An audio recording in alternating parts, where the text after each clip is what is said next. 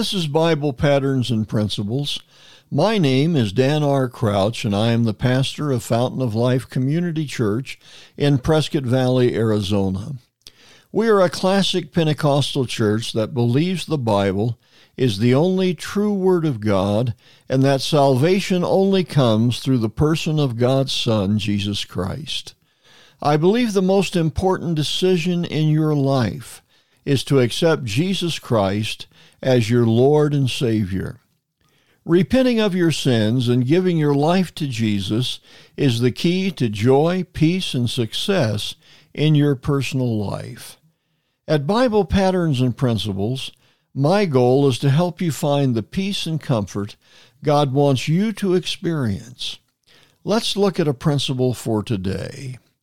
Matthew chapter 27, verses 62 through 66 declare concerning the Easter season, which we are now fastly approaching.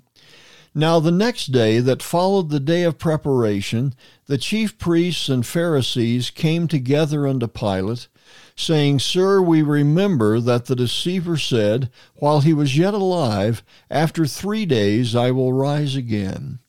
Command, therefore, that the sepulchre be made sure until the 3rd day, lest his disciples come by night and steal him away, and say unto the people, He is risen from the dead. So the last days shall be worse than the first.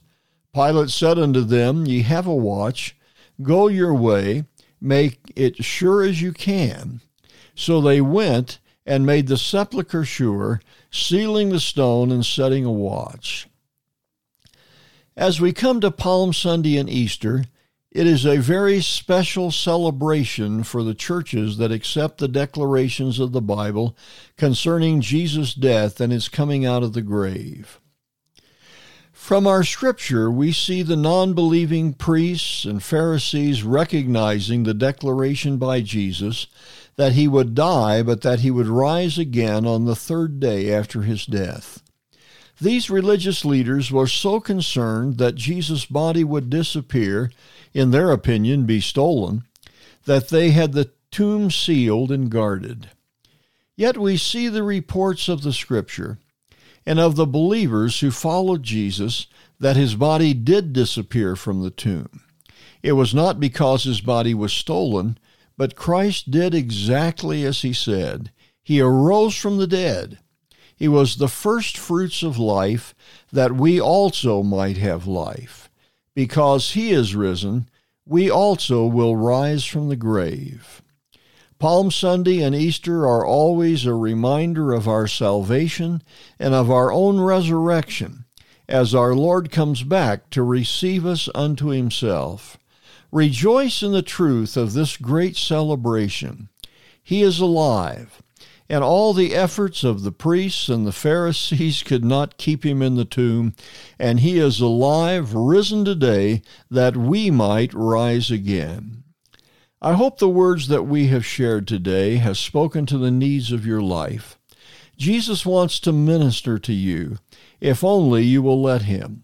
If you have not already done so, invite Jesus Christ to be your Lord.